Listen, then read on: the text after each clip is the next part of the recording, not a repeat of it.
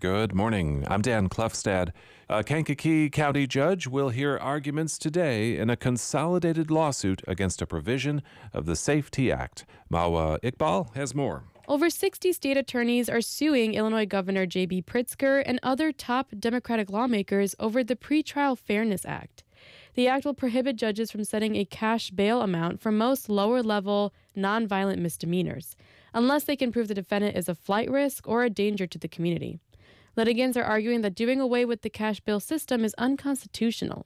The law is set to take effect January 1st, and oral arguments will begin at 1:30. I'm Mawa Iqbal.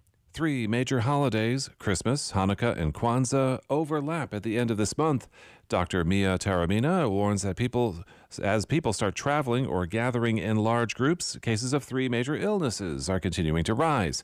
The infectious disease specialist says spikes in COVID, flu, and RSV have resulted in fewer available hospital beds. We have to be very mindful about who we're going to be gathering with and what steps we're going to be taking over the next 5 or 6 days to keep ourselves protected. She says this means getting tested regularly, keeping up to date with booster shots, and using N95 masks instead of cloth ones.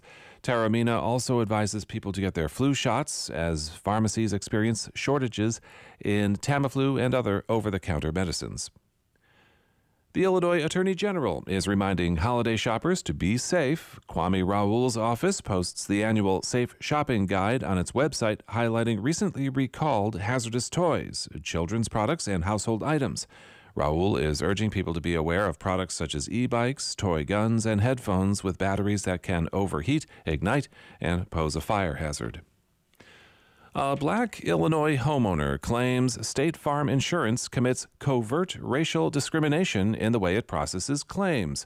A lawsuit filed by Jacqueline Husky of Madison claims the Bloomington-based company uses algorithms that disproportionately delay claims of African-American homeowners.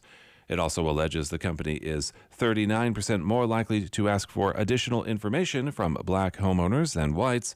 The plaintiff used that as a sign State Farm is more suspicious of fraud by black homeowners. State Farm says it takes the filing seriously and that the values the company holds includes treating all customers with fairness, respect, and dignity. I'm Dan Klefstad. I'm Jennifer Fuller, reporting the news on WSIU. Every 9 minutes across the United States, a young child goes to the emergency department because he or she ingested medicine incorrectly.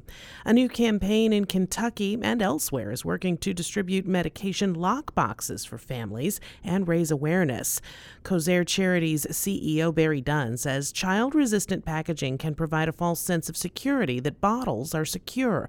But he points out kids are often good at getting into things that they shouldn't. This is a really simple, straightforward method for parents and caregivers to step up their game, to safely place medicines in a place that is out of reach of children, to know the difference in what's child-resistant versus child-proof. Accidental poisonings account for roughly 2% of all unintentional injury deaths in the state. That comes from the state's 2021 Child Fatality Review report.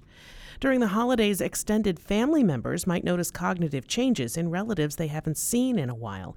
The Alzheimer's Association provides a 24/7 hotline for people and families to find resources and ask questions about the disease. The hotline gives callers access to experts and referrals to local chapters at no cost and can be translated into 200 different languages. The number is 800-272-3900, where you can get more information.